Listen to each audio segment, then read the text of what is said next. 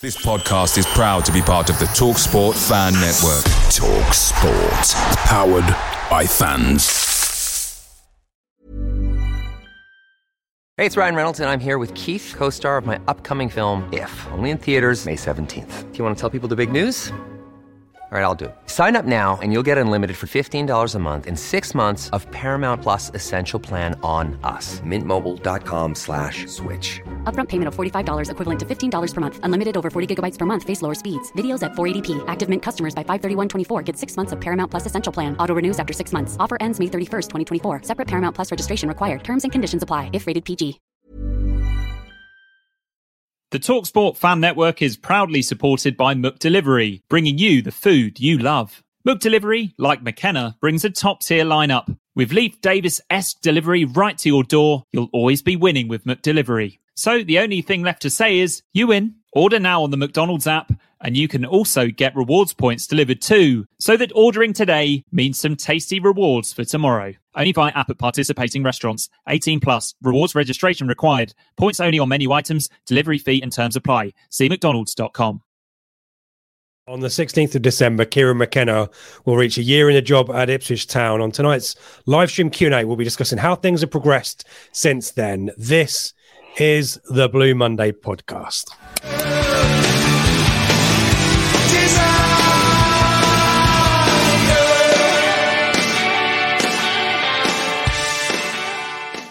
Hello and welcome to the Blue Monday podcast discussing Ipswich Town up or down since 2015. I'm Richard Woodward and this is a live stream Q&A going out live on Twitter, Facebook and YouTube. So we want to hear from you. Joining us tonight to chat through the progress, the key word, Joe, his word in the Sunday stroll. Oh, he's already been distracted. What's going on? Drama. Wait, sorry, monitors. Did you bring him in? What's going on? Here we go. Okay. Everyone's this is if you wanted confirmation. Yeah, sorry. There is the confirmation. Joe Fairs, what's going on? Talk to us. My wife's about to go out, so I've got the monitors for the kids because tonight is dragged on. So hopefully I will be without distraction, but we'll see. We'll keep fingers crossed. Well, there's some. I can mute myself and send some messages to them. Yeah, Jeopardy. There you go. Well, as I said, we want to hear from you. Evening to Lee, who's with us. Evening to Charlie, who's with us. Simon Branch, yo, getting into the festive spirit. Jim, good to have you with us as well. So I think the main kind of area of topic of conversation we've got tonight is Kieran McKenna's first 50 in charge. He's coming up to a year, as we said off the top of the show, on the 16th. Up and away in my beautiful balloon. Evening, man. There you go, Eric. Very whimsical. Yeah, Joe, give us your summary of a year under McKenna, or almost a year under McKenna. Yeah, well, while it's not been 12 months since he was appointed, it is 12 months. This time 12 months ago, we were playing Charlton at the Valley in a game where we lost 2-0, and it was 2, and it could have been, and it was a Christian Walton masterclass to lose 2-0. The game finished with Toto Enciale coming across to confront the fans who'd been giving him and the rest of the team dogs abuse. Christian Walton tried to step in and take Enciale away, and a fan came on and pushed Walton out the way. So I think it's sometimes forgotten where we were when Kieran McKenna was appointed. That Charlton game was followed up by an embarrassing defeat on ITV4 to Barrow, where again we looked poor. So we were at a really, really low ebb. And well, now look at us. We're second in the league. We're going along at 2.1 points per game. We are, for me, the best team in the league. We might not win the league. We might not even come second. But I think when you look at the stats, anything you can count, we are the best team in the league with possession, with the ball, creating chances, preventing chances. There, like I say, we have come on a huge, huge amount in the last year, and it's down to Kieran McKenna. Yeah, and as Charlie D agrees, a year ago we were in a dark place. Get your thoughts in on Kieran McKenna. We kind of want to hear the highlights, certainly the bits where you've been disappointed. I guess my reaction to Kieran McKenna's first year is we always focus and fixate on the disappointments because they are so few and far between, aren't they? You know, Fleetwood disappointing to draw, albeit, you know, mitigating circumstances. But whenever there's kind of a big, the Oxford draw is one that probably sticks out for me as kind of the disappointment of that era to not see that game out and to win that and keep the playoff bid alive. But there haven't been too many lowlights, have there? It's generally been positivity and progress and forward momentum, isn't it? Yeah, and last year, again, that Oxford that you just mentioned, that was a sort of hammer blow, and it felt like that is the end of the season. That is it. We're not going to make the playoffs from here. And it turned out that had we won every game from that point on, we still wouldn't have made the playoffs. So the job he had to do last year was a literally impossible job for him when he came in to get that team into the playoffs from where he was. It was you needed to win. Mathematically, you mean? Mathematically, it wasn't quite impossible mathematically, but it was as good as impossible in that you'd have needed to pick up 2.5 points per game for 25 games for a side whose confidence was on the floor. But he came in and made an instant change. And like I said, it's just when you look at the stats, how many defeats we've had in these, especially in the league, because obviously we've lost to Cambridge, we've lost to Portsmouth, we've lost to Colchester in cups this year. But when you actually look at the league games, how many games have we lost under McKenna? 4, 5? Not much. Yeah, I mean, the overall match, we've barely lost. The match record for the 50 played, which I assume is all comps, is 127, drawn 14 and lost 9. And like I say, I can instantly think of 3 cup defeats in that as well. So yeah, that's 6 defeats. Yeah, so Eric's point here, did you see the Sunday Stroll, the great feature the club are putting out with McKenna? And, we put out an image earlier with the word progress on it, and I said the word progression too. That was McKenna's kind of one word to sum up so far. We want your one word or one emoji as well in the chat. So please do get involved. We want to hear from you tonight. We're here. As long as you guys give us the questions and the ammunition, we'll stick around. So that's McKenna's one word. I guess it sums him up as a coach and a man and a manager, isn't it? That he's not too arrogant to say with a finished article. He knows that we can always improve, but it is steady progression, isn't it? He's right. Yeah, and it's not just progress as well; it's process as well. He's got his processes. He knows what he wants to do, and I know it's all the cliches. Don't get too high with the highs, too lows with the lows. And as Eric was talking about the Sunday Stroll, there, he does talk in that about how he knows at the end of every game he's given everything he can to do. He can sleep easy with his sort of head on the pillow. He doesn't lay awake wondering what else he could have done, and that shows the sort of contentment and just the professionalism of the man, that he can do everything. He is doing everything that he can do to move this football club forward, and he's doing that. And like I said, we've been spoiled for content in the last week, haven't we? The 45-minute interview with David Prutton on League of 72, which we were able to have a sneak preview off, or you were able to have a sneak preview off and post some bits there. The Sunday Stroll, the sort of quick fire questions afterwards as well. And he just strikes as a man who is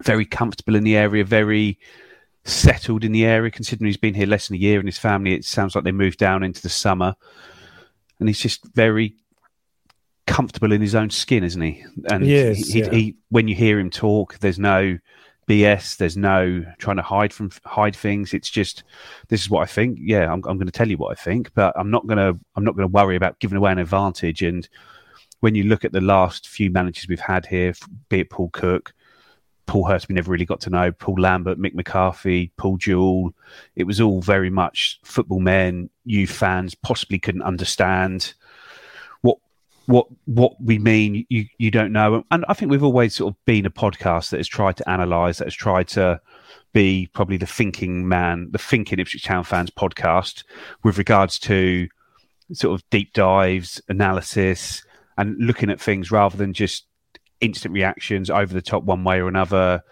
sort of getting too high, getting too low. I think we've always been that side. So it feels like a manager that we've all been crying out for. The style of what we want to see from a football club and a football manager is what Kieran McKenna has given us. And not just that, he's given us excellent results as well, which is obviously the main thing. Yeah, the emotional intelligence, the thoughtfulness. We've talked about the post-match interviews as well on the pod loads of times. Yeah, we're big fans, as you can tell, and as all of us have got a bit of man love for Kieran McKenna. Charlie D here, 50 games in, K-Mac, looks a bit grayer. We look so much better. You get the sense that he's putting everything into it, as you say, Joe. There's no stone left unturned. And we also need to pay credit. It's not just McKenna. Obviously, he's the focal point here, but his backroom team, Martin Pert particularly, a lot of guys have been brought in alongside the appointments that Mark Ashton made in the summer as well. And it's a kind of team effort there as well. There's a lot of analytics work, isn't there, that goes on. And yeah, Martin Pert feels like maybe an unsung hero. Do you think? Yeah, and Lee Grant and Rene Gilmartin and the rest of the team behind there. And so I haven't spoken to loads of people about it, but anyone I have spoken to just tells you how great he is to work for as the boss. That the analysts, when they spot something in training sessions, that it isn't a case of, oh, Gaffer, I've just spotted this player's not doing this correctly. What do you want? It's, well, you know what I want the players to do. If you've spotted something, you arrange a meeting with the player, you go through it with the player. And it's that empowerment, that sort of real modern culture. Even when you heard in the David Prutton interview with regards to what do the players call you, Gaffer, Kieran, it's like, well, they call me what they want to call me, whatever makes them comfortable. Yeah. And it is that need from there. And I was speaking to a player of another club earlier today. Actually, I saw him at the gym, and he was saying that they've got a manager that's come in recently that it's very much a new style of manager, that sort of positive reinforcement on everything, and you can't get away with this just screaming at people now and shouting at people. Yeah, young players just don't take that anymore, and obviously there has to be a balance, because ultimately there is 3 points at stake, livelihoods at stake, and it's got to go from there. But you're not going to get people out of this new generation of players by just screaming and shouting at them and sort of demoralising them. It's about positive reinforcement, and that is, well, like I say, he knows. I'm sure he reads every management book going and has been in these environments. And like I say, Jason's point there, being run like a professional football club at last, and we had that off the pitch, and now we've got that on the pitch as well.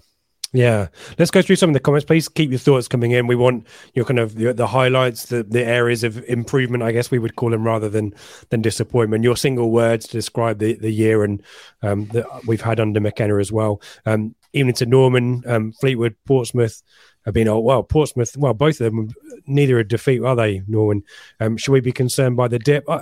We've kind of talked about that a little bit, haven't we? But I don't think you have to worry about Portsmouth, because we knew Portsmouth in the game. Sorry, the Pizza Cups. Apologies. Yeah, and because when there was an injury early on in that game, Zander Zizovic comes on. If that was a league game, that doesn't happen. Wes Burns comes on at that time there. So you got to take that game for what it was. Yeah, we were second best in the second half at Fleetwood. There's no denying that. But it took a lucky deflected shot in the last minute for them to get the point that their performance deserved. So when you're not playing well and you're still limiting the opposition to nothing on your goal, then you sort of have to think, well, is that a negative or a positive? Yeah, it's a negative. You've not played well, but it's a positive that even when you're not played well, you haven't conceded chances and been hammered. Like I say, I've got McKenna's whole record now in League One. It's 43 games, 23 wins, 14 draws, 6 defeats, 68 goals scored, 32 goals conceded. 83 points with a points per game of 1.93. So you're effectively, it's almost a 90-point season, isn't it, for in 3 games when he's had the full 46 in charge. Yeah. Statistically it bodes really well, doesn't it? To Lewis, the transformation under McKenna has been incredible. Just a shame we haven't had the rub of the green. Yeah. Your thoughts on that, Joe? We have had these marginal moments. We were debating them on the flagship, as you alluded to, on Fleetwood. Is there a sense that we're fun debate we had in the Telegram group as well. This kind of Ipswich, Itis, along come Ipswich. Why always Ipswich? These things happen, don't they? Let's be honest. Yeah. And I think he mentioned after the game, when you're talking about refereeing decisions this year, I can't think of many we've been on the right side of, and I know you do forget the ones you've been on the right penalty side. Is probably the only one I can think about. Yeah, but even that, when you look in the studio after the game, 50-50, wasn't it? Yeah. All 3 in there said didn't think it was a penalty when you watch it back there, and that was sort of an Exeter guy, an Ipswich guy, and the presenter. They all came down on it not being there. Where I can't imagine if you had 3 people look at Marcus Harness's foul against Barnsley that they'd have given it. Even the Shrewsbury game, I know we won in the end, but Kane Vincent Young, that should be a red card, and 10 minutes after red card and 10 men after about 3 minutes of that game and a penalty, and we get nothing, but we go on to win. We've had some horrid decisions against us, and I was a bit divided over the Caden Jackson penalty on Friday night. I wasn't quite sure it was one, but when you look back again, he doesn't really make much of an attempt to get the ball from that angle, does he? And we don't seem to get any. And when you look at, because there was always this, why did Man United always get so many penalties at Old Trafford? It's like, because they spend 2/3 of the game in the opposition's box there. But when you look at the stats, the amount of touches we have in the opposition box, it's incredible, really. And to have only had 2 penalties, which we got in one game, which was the week after Kieran McKenna had come out and said, what do we need to do to get a penalty? And then the next week you get 2, and then you haven't had any more since then. It's crazy because we spend a whole game in the opposition's box. We have so many touches in there. Hope if it evens itself out over the second half of the season, we're going to be pushing 100 points. Yeah, look out for that, Lewis. Let's hope for an improvement second half of the season. I shudder to put this one up because I remember what we were talking about a year or so ago. But Charlie D, quite fairly, we do need to thank Paul Cook a little bit for bringing in some of our now key players. I mean, you look at Walton Morsey. We talked about those a lot on this podcast. There is something to be said for the recruitment. The extent to which Paul Cook was the lead for that and Mark Ashton was, there was always a bit of a confusion as to that. But we have to give credit to Paul Cook's recruitment to an extent, don't we? I know that, as you said, the squad didn't have confidence and tactically probably wasn't where it should have been. But we do have a bit to thank Paul Cook for, don't we? Yeah, well, like I said, we've got some good players. But my point last season was that when you're a League One club spending the sort of money we were spending last year, beating Championship clubs to players, you are going to sign very good players because we were outspending teams in the division above us. So yeah, we got in players that Paul Cook rated, and some of them have turned out to be really good players. But if we'd have had a different manager in with that budget, I'm sure they'd have equally signed good players because we were signing players on more money than sort of. Like I said, we nearly beat Luton to their captain, and they were a side that finished in the playoffs that season. And we basically offered him more money, and he was going to come here, Sonny Bradley, wasn't he? And didn't. But I say everything that's happened has happened for a reason, and now we're in a very good place, and that includes Paul Cook coming in when he did, includes Marcus Evans selling when he did, it includes Paul Cook failing badly when he did, and that means we've now got Kieran McKenna, because Kieran McKenna wouldn't have been available when Paul Lambert was sacked. Kieran McKenna might not have been available if Paul Cook had done a better job, because he wouldn't have needed to a much better job to carry it on from there. But I say we are where we are, and we're in a really good place. And I say I don't think it sort of needs thanking all the previous managers, because ultimately Cook, Lambert, Hurst, they've all done a poor job, haven't they? With what they've had. They've all failed, yeah. They've all failed, and I think they've all failed badly. Well, Hurst failed really badly. Lambert failed badly, and Cook failed badly with what he had. He just maybe had a shorter time to fail in, but like I say, it's chalk and cheese. It's night and day, isn't it, from what we were watching under? Well, true. Tactically, we're now watching under McKenna. Spot on. I did my best for you, Charlie. I did my best. Jim, seems like a lifetime ago, and that's to McKenna's credit. Long may it continue as a top man. Charlie back with one word: enjoyment. G'day to Michael Watchable. Jules, evening to you. Easiest manager to listen to. So precise in everything he wants. Yeah, that's a big factor, isn't it, from the player's perspective, which may or may not have been there before, is that clarity of insight, the plan, I guess there's a lot of individual man management that's going on there as well. You get a sense that that's a big part of McKenna's strategy as well, isn't there? The 45 minutes with Sky was really good, wasn't it, on his approach and, trying different strategies to engage the players. And they all talk about how engaging and how, short and sharp but intense those sessions are. It's a big factor, isn't it? And it's really interesting. It seems like Cameron Burgess is the player that seems to have... Well, he's a player that's been commented on most about this, about excelling from Sonny Aluko or Shawnee Aluko and from McKenna in post-match talks, where they're talking about how he's very good in the meeting rooms. He's very... I don't know. I don't really know what goes on in them, but he's obviously a good analyst and an analyzer of the game. He's someone who can read the game, who can see what he should be doing, and all the hard work he's been putting in on the pitch. Sorry, all the hard work Burgess has been putting in off the pitch has translated to how he's been playing on the pitch, because he's sort of come, and I think at the start of the season, I think everyone would have said Luke Wolfenden and George Edmondson will be the centre-backs for the season. But now I don't think that Cameron Burgess would, like I say, he'd be very, very harshly dropped if he's to be dropped at any point soon, because he's obviously, he's like I say, he's putting the work in and he's improving massively as a player. This is a player that we signed sort of from Accrington, who are playing a really simple system there. I know he's had a good upbringing in the Fulham Academy and played in midfield and had done well from there, but he was a lower league defender, a League Two, League One defender, and now he's really sort of starting to excel from there and he's improving the ball, some lovely balls down the touchline to Leif Davis in the last game on Friday. Just really nice weighted pass and moving down there, and it gives us that lovely right foot, left foot balance, doesn't it, as well? So there's a lot of there. Jules has just mentioned Luke Wolfenden.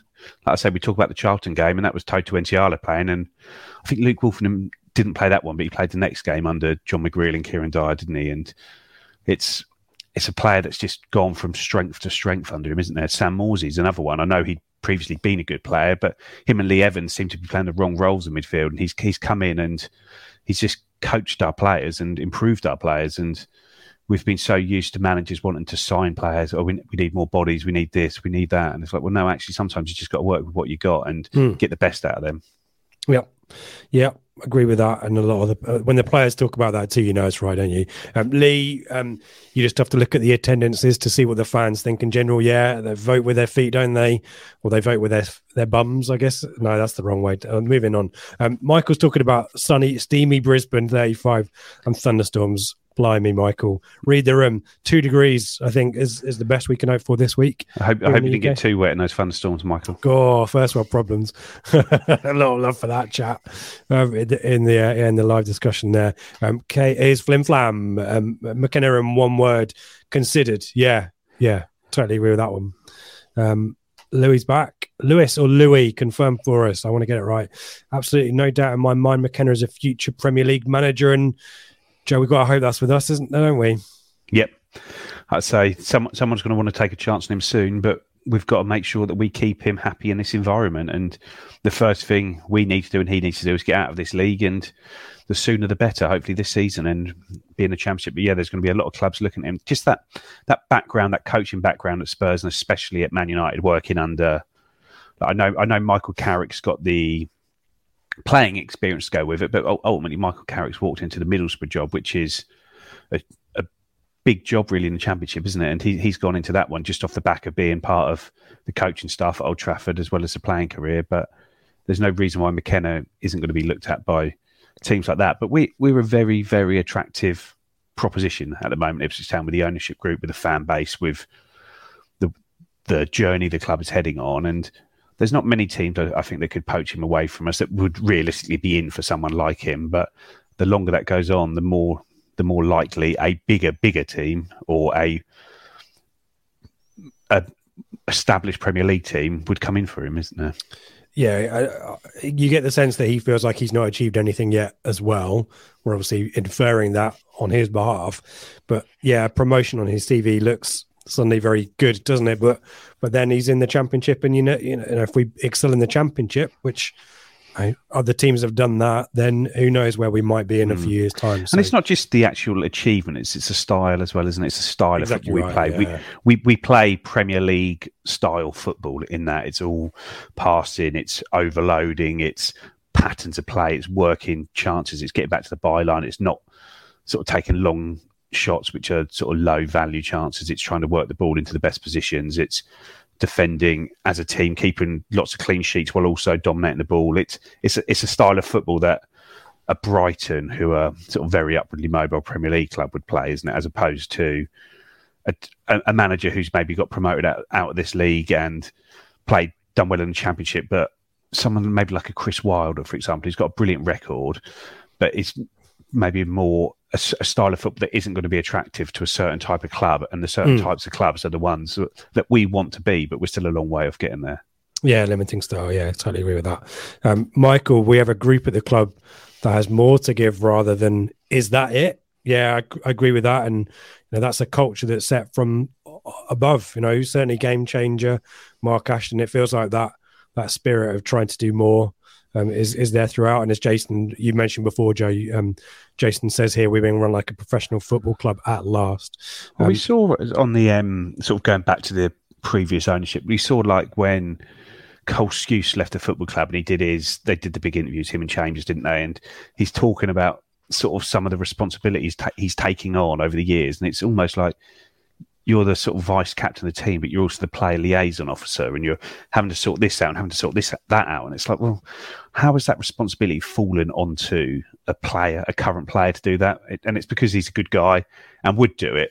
But ultimately, that needs to somebody's got to take proper responsibility for that, don't they? And now, every month, I get an email from the club or a tweet, current job vacancies at Ipswich Town, and it's not just match day stewards and catering staff, it's operations manager, assistant retail operations. There's a lot of staff, and there's a big infrastructure being put on because there was no infrastructure at all. It relied on the goodwill of a Simon Milton or an Alan Lee or a Luke Chambers or a Cole Skuse or whoever's there to actually just pick up tasks that were actual jobs, and it relies on one person in the media team to do 4 people's jobs and things like that.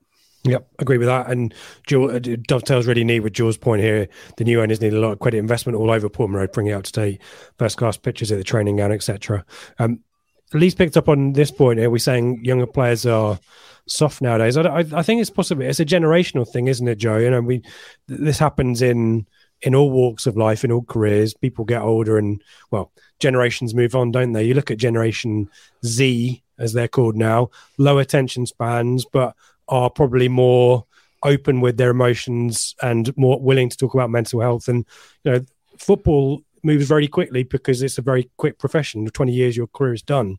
So we're likely to see the evolutions on those trends in football quicker than maybe in other professions, aren't we? So it's not a case of them being soft, is it? It's more a case of evolving to the style and the way that people are motivated and inspired. Well, I don't think anyone in football is soft, because it's probably the most, well, maybe it's not cutthroat, the most, isn't it? but it's an absolute cutthroat industry. And you're talking about kids who are like 8 years old who are cut from academies, or they've been in there for 8 years, and then all of a sudden you've brought in somebody else from another club and he's played in that same position, and you're the goalie who's been a brilliant keeper, but there's a slightly better one who's just come in, and you're then released, and there's no there, and they've seen all their mates go through this, and it is a brutal industry from very young. So there's no one is soft in the game, but people aren't going to accept being shouted at, sworn at, belittled in front of people. And while people might listen to a sort of an under the cosh and find these things really funny, like making academy kids put KY jelly in their face, and things like that, and dive down slides and dance and get off with mops and things like that they're making them do as their initiations, fine, but it's bullying. It's not and they're doing it for their own gratification, not for the gratification of then, and they'll claim, it's just trying to help them, show them how tough it is. It's like, well, no, you're just making them. I say you're just making people look stupid for your own gratification, and that doesn't wash anymore. People, you can't do that in any workplace anymore. And the coaching style though needs to be, you know, I've found myself of late, I'm big into TikTok right now, and you just scroll through stuff really quickly. You know, the social media generation, kids haven't got the attention span they have before. So McKenna's style of coaching, that short, sharp sessions that keep people engaged, that has to be that way, because sadly that's the way that our brains are tuned these days, isn't it? There's a factor in that, isn't there? Yeah, definitely. Well, we all see it. I sit there and I get distracted, and when I'm at work and doing it, I'm over here, Joe. I'm over here. Come on. Yeah, and you've got to keep people engaged, and the job, and you can't just say, oh well, I did a good session, but they weren't engaged, because it's their fault. Everything is your fault. There's no. If you're a teacher and you can't engage your students, you're not a good teacher. You can't say, well, I did this 20 years ago and it worked. Well, it doesn't work anymore, and you've got to move with the times, and that's how it is now. And McKenna is clearly very, very good at this. He's very emotionally intelligent, and is able to work with players from a Cameron Humphreys, who seems incredibly mature but is 19 years old, to a Richard Keogh, who's probably the same age as him. And Richard Keogh has achieved what Kieran McKenna failed at, effectively becoming a professional footballer, representing his country, playing in major championships and stuff. And he's got to get the respect from somebody who went on when they were the same, and sort of push it, and he Keogh went this way and McKenna went that way. I know there was injuries and things involved, but ultimately Keogh lived McKenna's dream, and now McKenna's got to come in and manage Richard Keogh, and he seems to be doing a great job of it. He does, yeah. All fair points, Joe. Eric, I've really enjoyed the playing style. So refreshing. Jason, I see the benefit of the pitch is when we get to the Championship and higher, where clubs actually invest in having good playing surfaces to play on. Not sure that's the case in Division 1. I think the pitch investment helps us do more stuff, doesn't it? It'd be great to have the under-21s playing there, ITFC women playing there maybe as well. So I think that's where it needs to be. But we're a bit behind the times on that front as well, aren't we? I don't know. I don't understand. Obviously, I'm not UEFA Pro licensed coach or anything, but Kieran McKenna does. Mark Ashton said when McKenna started, he wanted to have 3 pitches next to each other to run sessions on. Just 3 full-size pitches next to each other to train 22 players. It's pretty. I don't know what they do across it, but that's obviously what they've got. The big clubs and get the drone out. Yeah. Welcome to you. Fleetwood deserve a point, but how often have we not got what we deserved? Yeah. Well, that's. We're happy to hear people's thoughts on that one. We've chucked some in early at the start. The only game I felt we got more than we deserved so far is probably away at Burton. Yeah, I think that's fair. Yeah, I'd agree with that, because we were lucky to get anything out of that game, weren't we? Yeah, agree. Jason's bringing back the Sheffield Wednesday offside decision. Yeah, we've got plenty of those ones. Burgess rugby tackled in front of the ref. There you go. Yeah. Let's pause there and get your thoughts into the chat. We want your one word to sum up the year that's been or the year that will be on the 16th. Your thoughts on highs and lows, and any thoughts ahead of the weekend as well. We're happy to go anywhere as long as you guys ask the questions. We'll answer them. We'll be back in a bit. Innovation Labs is business hub and co-working space with strategic locations across Suffolk. Our aim is to foster innovation, entrepreneurship, business growth, and the development of an AI centre of excellence in Suffolk. Monthly hot desks are available from just £79. For more info, head to innovationlabsgroup.com or contact info@innovationlabsgroup.com. Innovation Labs, providing support for businesses across Suffolk. Locations in Stowmarket, Ipswich, Sudbury, Woodbridge, with more to follow. Many of us have those stubborn pounds that seem impossible to lose, no matter how good we eat or how hard we work out. My solution is PlushCare. PlushCare is a leading telehealth provider with doctors who are there for you day and night to partner with you in your weight loss journey. They can prescribe FDA-approved weight loss medications like Wegovy and Zepbound for those who qualify. Plus, they accept most insurance plans. To get started, visit plushcare.com/weightloss. That's plushcare.com/weightloss. Away days are great, but there's nothing quite like home comforts. The same goes for McDonald's. Maximise your home advantage with McDelivery. You in? Order now on the McDonald's app. At participating restaurants, 18 plus, serving times, delivery fee and terms apply. See mcdonalds.com. Blue Monday are delighted to be partnered with TalkSport Fan Network and NordVPN, giving you the best possible offering for browsing the internet securely. NordVPN opens up global streaming options for content not available in your region by switching your virtual location quicker than Wes Burns running down the wing. NordVPN acts like your cyber Sam Morsey whilst online, protecting your personal data and sensitive info like passwords and credit card details from falling into the wrong hands. For about the price of an ITFC match program a month or a Blue Monday Telegram subscription, you can get yourself a NordVPN account which can be used across 6 different devices. If you need to rapidly change direction like Amari Hutchinson, there's a 30-day money-back guarantee. To get the best discount off your NordVPN plan, go to nordvpn.com/Blue Monday or click the link in the podcast or YouTube subscription to be taken straight there, supporting us here at Blue Monday in the process. Yeah, welcome back. We're talking about McKenna, outstanding communication skills. We've definitely talked about that and waxed lyrical about his post-match interviews, haven't we? Norman, back with this question, Joe. McKenna seems to have improved most of our players. When was the last manager who did that? Burley? Question mark. I think you could say Jim Agilton did maybe before the money came in, and Mick McCarthy did as well, didn't he? Really, when you look at when we were shipping goals and what we got out of them. Yeah. What we got out of the players that we got, who in many cases were sort of limited players coming in just to fulfil roles, and also bringing players through. He did, but McKenna does seem to be able to improve everyone at the moment. Yep, Gary, good evening to you. A good calm head on the shoulders of McKenna, which helps. His interviews are a joy to listen to. There's a lot of peeps out there who are jealous of our manager and management team. And Michael immediately comes in with a team like Fulham might go for K-Mac. Would Fulham be big enough, Joe? I guess Premier League Fulham would be. Yeah. Well, like I said, they're doing pretty well with Marco Silva at the moment, aren't they? So yeah, let's leave it there. I think it's more clubs sort of like a Southampton or a Brighton or a Brentford, those sort of teams which have sort of established themselves as forward-thinking clubs. But I don't know, like Brentford, I don't think would be big enough to attract him from us, because where's their ceiling? They're probably at it, aren't they? Where we can go past that. Yep, agreed. David, even to you, if we don't go up, we don't go up this season. Who do you think McKenna and some of the players would leave? Wow, I don't think McKenna would, but I think that it's inevitable you'd have to lose some players. There's some players that are ready for the Championship now, aren't they? Yeah. Say, like, for example, Luke Wolfenden.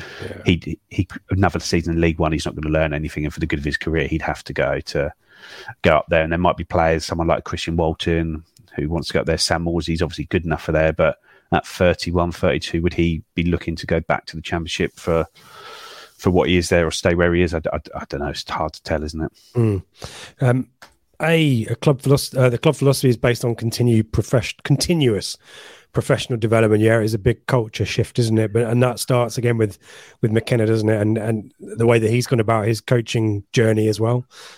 Do recommend those interviews, by the way. We've mentioned the League of 72 one for Sky, which is excellent. But if you do watch, as Eric mentioned, the Sunday Stroll, really interesting to get McKenna's insights on his coaching journey, as we said, and how he goes about things.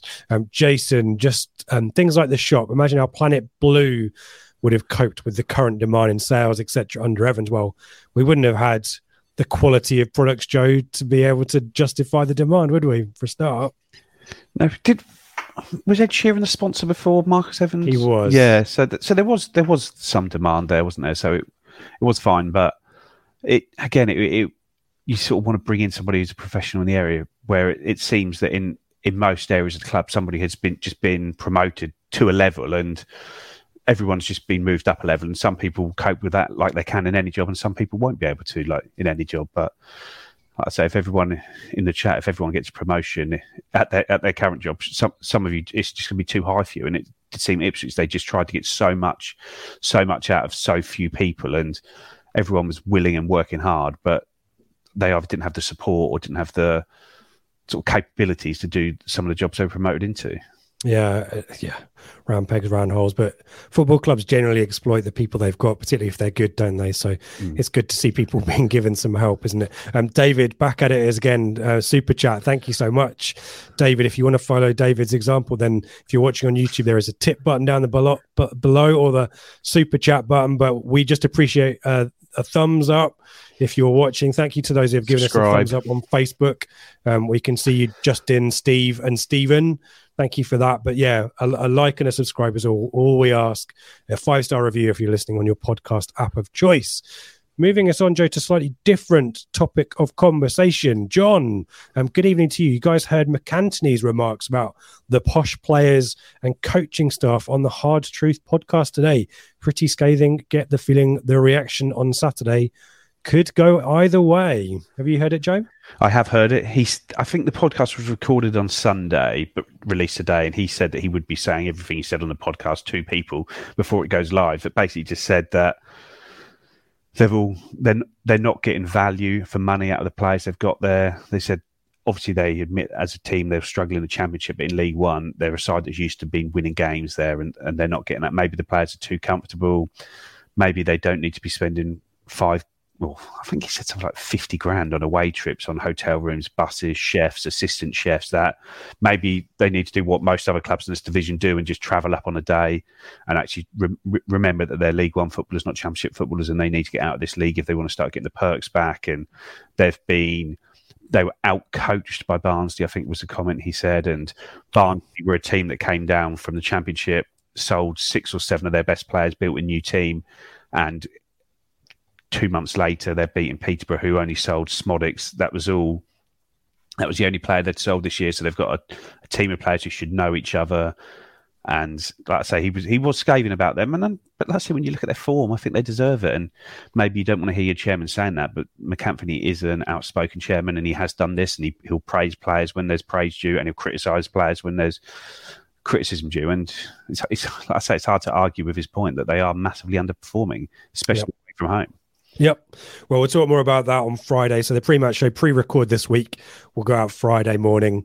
Seb and I looking ahead to Peterborough. And then the flagship show is back on Sunday evening, 8 p.m. Ben back in the host chair. I think he's got a night off from the World Cup. So Ben, Joe, I think you're back as well, aren't you? I think so, yeah. Chatting Peterborough. That could be a high-scoring one, couldn't it? Hopefully not. Hopefully it's just a low-scoring victory. 1-0 Ipswich. We'll take it right now. What else have we got in the chat? Yeah, simple things. The way First Day wanted practice pitch move show that he's different league.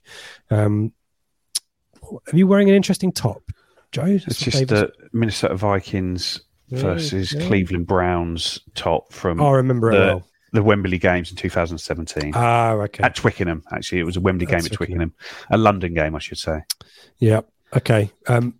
Continuing the conversation about young players, Michael, is this why some of the top young English players are going to Germany and Spain at such a young age, presumably to get a more progressive way of coaching? I think why that is, from a sort of youth point of view, is that English teams are very hard to break through at because the Premier League is effectively the world's league. The amount of money sloshing around in that league when sort of the teams from 1 to 20 in that league. So you're looking at teams who are sort of relegation candidates in this league can go and sign players from Champions League teams like Freiburg in Germany, who I think qualified for the Europa League last year, maybe Champions League this year. Fulham can go and sign their best player because of how much money they have here.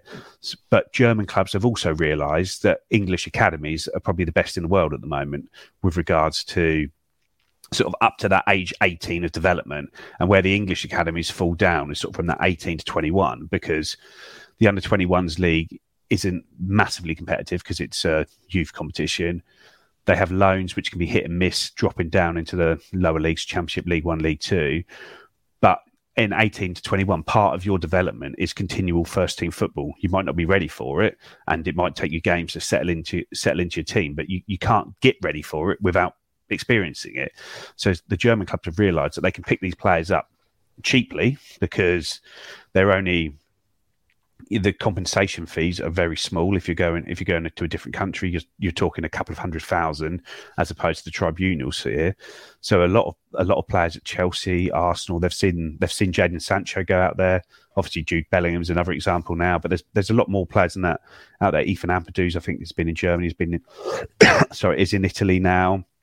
Been out there, and these clubs see that these top young players just aren't going to get opportunities. The top young players see that the opportunities exist out there, and they're willing to sit on their last year of their contract and go out there and try their luck out there because they're going to get more chances. Yep. Yeah, it's interesting, that one. And then I've created all kinds of crazy discussions in the chat about attention span. Robert quite rightly saying how long podcast pushing it. We won't be going for the full hour tonight. I suspect we'll release this on TikTok. There you go. I'll stick it in 1 minute chunks on TikTok, 5 second chunks on Vine, RIP Vine. Do you think that's why we need short games?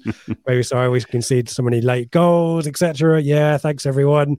I was trying not to generalize, Norman, but quite fair point, correction there. Thank you everyone. I think it's more just people in 2022 as opposed to the generation. Agreed. Because I'm certainly not Generation Z, but my attention span is a lot less than it was when I was younger. Because social media is the case, isn't it? Michael, my thought: we need to shoot more from outside the box. Well, Joe said no to this because they're low quality chances from an XG perspective, aren't they? But deflected goals, keepers pushing the ball back for a tap in rather than trying for the perfect goal most of the time. What say you to that, Joe? Well, there was an interesting snippet that I saw in the paper the other day, and I don't know whether I sent it on a Telegram chat or on a different one. And it's talking about sort of Arsene Wenger and Pep Guardiola about how these long-range chances are low XG, and the more forward-thinking managers are sort of coaching them out of their team.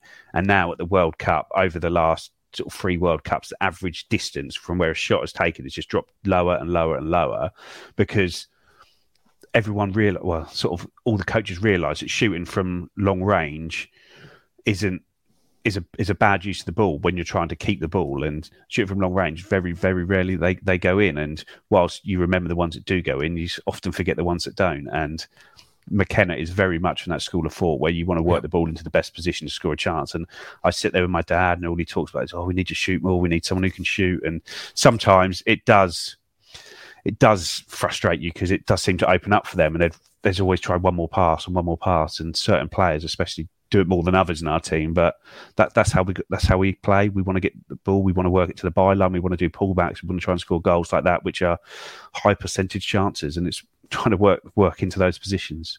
Yeah, and as we keep saying, and it gets tweeted no doubt quite frequently as well, trust the process. Lewis, do you think we'll go for a get us over the line signing in January, or more long-term oriented younger signings? It's got to be the former, isn't it, Joe? I think there'd be a balance, to be fair. Balance? I think so. How many signings do you think we'll make? It wouldn't surprise me if we make 3 or 4 over the window, because injuries have ravaged us in the last couple of months, haven't they? And Shawnee Aluko, Lee Evans, they're not spring chickens, are they? And when you're of an older age coming back from a long-term injury, are you going to suffer another one soon? No one really knows, but you're probably more likely to than a younger player there. And we need almost as short a thing as we can get as a striker, because we've got Freddie Ladapo. We didn't sign that second striker. We end up with Ghassan Hadmi. Tyrese John-Jules is injured until it's going to be about March, isn't it? So we need a sure thing up there. Yep, agree with that.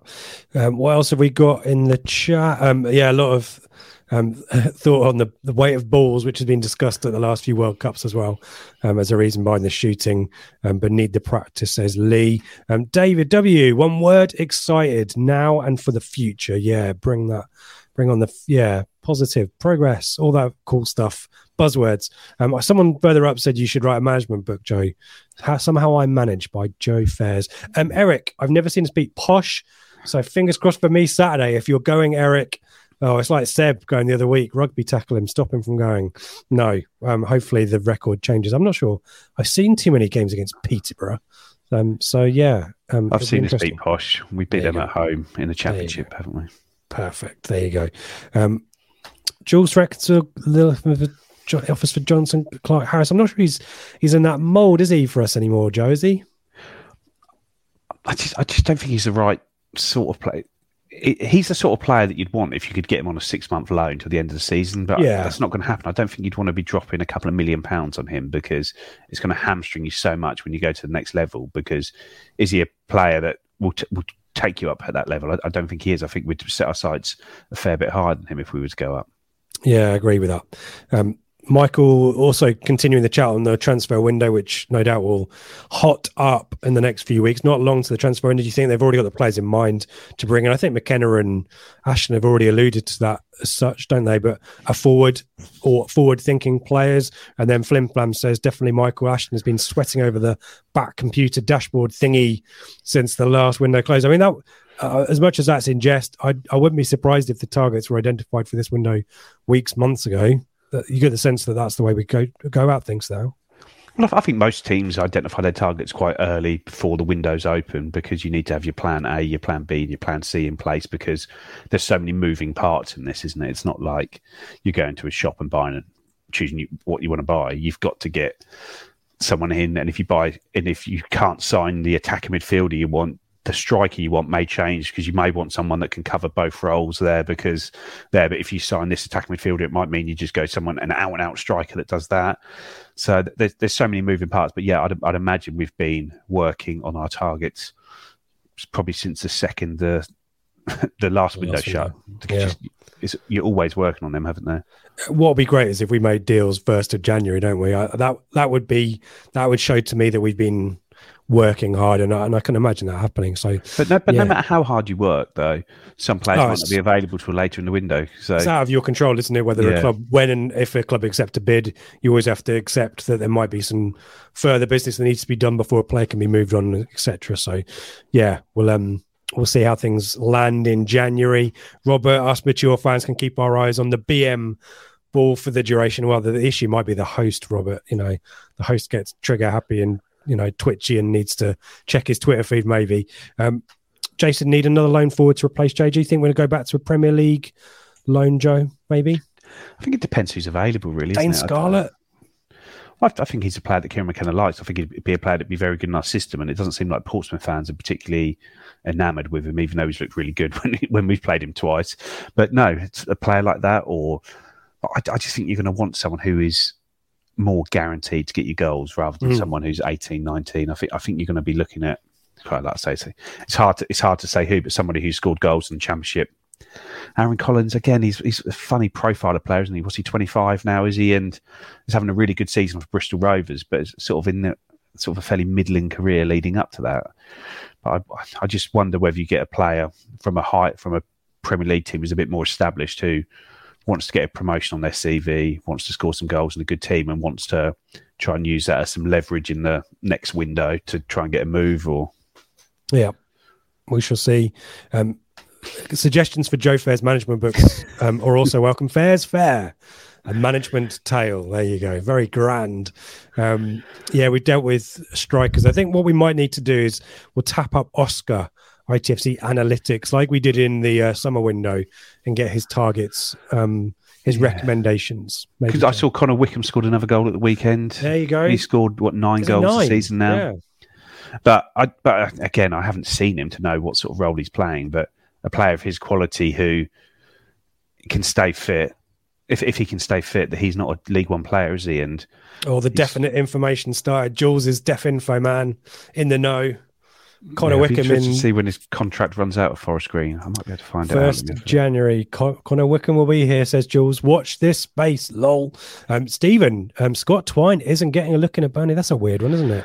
Has he been injured? Because he has not had a look in at all. I thought he might be injured, but I don't have the data in front of me. We can check that out. But if you want to, maybe we need to do a transfer window special maybe next week or the next couple of weeks before Christmas and the January window opens, and we can all speculate. I'm not particularly good at these kind of spotting transfer targets. I've not booted up my FM23 since I bought it. According to my master database of Football Manager, Connor Wickham's contract expires on January the 3rd. Do we know who Kabongo Chishamanga is, Joe?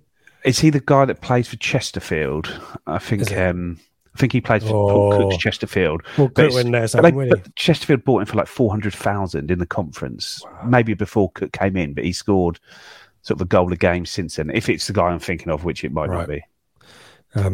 TWT linked us to the young Brighton striker. Isn't he good? Is that a link that's happened whilst we've been on air? Let me check. No, that was on the Morgan Whittaker story that was on there. But Scott Twine, according to Transfermarkt, has an unknown injury, and he played 20 minutes on the first day of the season, hasn't played since in any competition, not even been on the bench. Lewis is after a box-to-box midfielder, creative 10, and a pacey and powerful striker. I mean, that's a good shopping list, isn't it? Yeah, and I think that's sort of what we're going to be looking at, isn't it? There's a definite need to get another central midfielder in there because Don Ball's out for the season, and Kamara, we don't really know what's going on with him yet, but that leaves us light just with Morsey, Evans and Humphreys. So that I'm sure we will be signing another central midfielder. I'm sure we'll be signing another striker. And then you think, is the 10, is that somebody that another player to play in that role with? Harness is back in hopefully January though, isn't it? So you don't want to flood that area. No, but I think so. You got Harness and Chaplin as sort of the out and out 10s. You've got a Luco as more sort of midfielder, an 8 in there, isn't he? An 8/10, and then you've got Jackson, who's really just a wide player these days now, isn't he? He's just so you could maybe do with one more in there. I think defensively we're pretty well sorted, aren't we? Yeah. Thoughts on players maybe leaving? Charlie D has an inkling that Jackson may move on. I don't see any reason for him to, because he seems to do what McKenna wants him to do, and he gives you an option. I think when you get into the Championship, you're probably going to get less and less out of him. But for now, we'll see. Thank you, everyone who's made it this far. Your attention span has lasted. We appreciate you. Good numbers, as always. So thank you, everyone, for contributing to the chat on Kieran McKenna and Peter Barat and Transfer Window. Thank you to Ben, who's joined the Thumbs Up Brigade on Facebook. If you're watching on YouTube, as we mentioned before, do give us a thumbs up. Do subscribe as well. Thank you to Ben, who's subscribed. We appreciate you. We've got predictions of 4-3. going to be a belter, says Jewel. Ben's going for a 2-1. If you want to give us your predictions as we before we say goodbye, we can do that. But as always, pre-match show will be out Friday morning. We'll give you all the insights that we can ahead of the Battle of East Anglia. Not really, is it? On Saturday morning or Saturday lunchtime. And then the flagship show will be back to talk all about it Sunday evening live. So do get involved in the chat then. Final thoughts from people in the chat, Joe. Could we go back for Selena? Oh. I don't know what the work permit situation is on that, to be honest. I'm not sure anyone knows. I don't think anyone knew what the situation was last summer until it was sort of released that we were the only team he could sign for. But yeah, I'd have him back. I think he'd be a great addition to what we've got. Michael's just after goals, so any position as long as he scores goals, 2 goals per game. And if there's anyone available who can do that, Erling Haaland or there you go. Norman suggested Bellingham, Foden, and Haaland. There you go. Just one of the 3. I'm not greedy. Not greedy. Affalion, says Jason. Yeah, not really kicked on and done this, been as influential as he was for Bolton last season, but yeah, definitely a player who knows how to score at Portman Road at least. So that could be interesting, couldn't it? Eric's going for a 2-1. Jules is correcting us on the work permit situation there. So it looks like because he went to Turkey, he hasn't got a work permit to come back now. But we don't know that though, do we? Because we'll see. Move on, guys. Move on. There are plenty more fish in the sea. And Berstein Selene featured in our Blue Monday Advent calendar, Joe, didn't he? Yes, he did. Do you want to talk us about that and mention all of your hard work on that? Yeah, so basically when I had a look through it, it worked out there's exactly 25 countries that Ipswich players have represented while at the club, and that includes loan players as well as permanent players. And so far we've had Bartosz Białkowski for Poland, Idris Elmazuni for Tunisia, Tommy Orr for Australia, Boncho Genchev today for Bulgaria. Shefki today. He was yesterday. Boncho Genchev, Shefki Kuchi for Finland, and the aforementioned Berstein Selene for Kosovo. So they're the 7 countries so far, another 18 to go, and we're building up from the lowest amount of caps to the highest. So I'm sure people could make some guesses at what they think would be the highest, but we haven't had any countries where we've had multiple representatives yet, but I'm sure they'll be coming very soon. There you go. Keep your eyes peeled. Keep an eye on the Twitter, Insta. There you go. Yeah, first thing in the morning, or we'll retweet it in the afternoon as well. Here come the predictions. Robert's going for a 3-1. Lee's going for a 3-2. Jason, we'd need to score at least 2 goals. Gary's going for a 3-2. We've got a 3-0. Lots of 3s in there. David bringing us down to earth. 1-1. Yeah, pragmatic. Jim not predicting anything after saying we get a hat full if we scored last week. 3-2, says Lisa. 2 pens and an own goal, specific. Similar to the Portsmouth game. Anis Mehmeti from Wickham, says Jason. There you go. There and Flim Flam, never fall in love with a lone player. Exactly right. Thank you, Eric. Appreciate that. Joe, thank you for your time this evening. Appreciate your insights. And we will look forward to hearing you on the flagship show. Everyone who's been involved in the chat, thank you so much for joining us for your Wednesday evening off from World Cup action. Normal service, I'm sure, resumes tomorrow, Friday, I forget. So thank you for being with us. As we said before, thumbs up, subscribes, the order of business for us. We appreciate you. Thank you, everyone who's got involved. And Joe, I'll let you say goodbye, and then we'll play some music. Let's just hope for 2 wins on Saturday, 12:30 and 7 p.m. Be nice to get 2 victories from 2 of these guys who've previously represented England and Ipswich Town at World Cups. Fingers crossed. Cheers, Joe. Take care, everyone.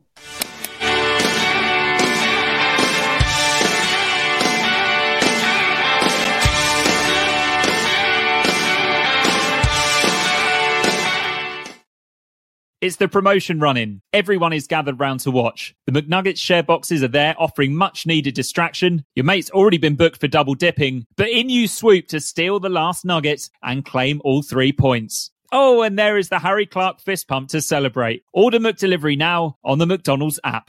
You in at participating restaurants.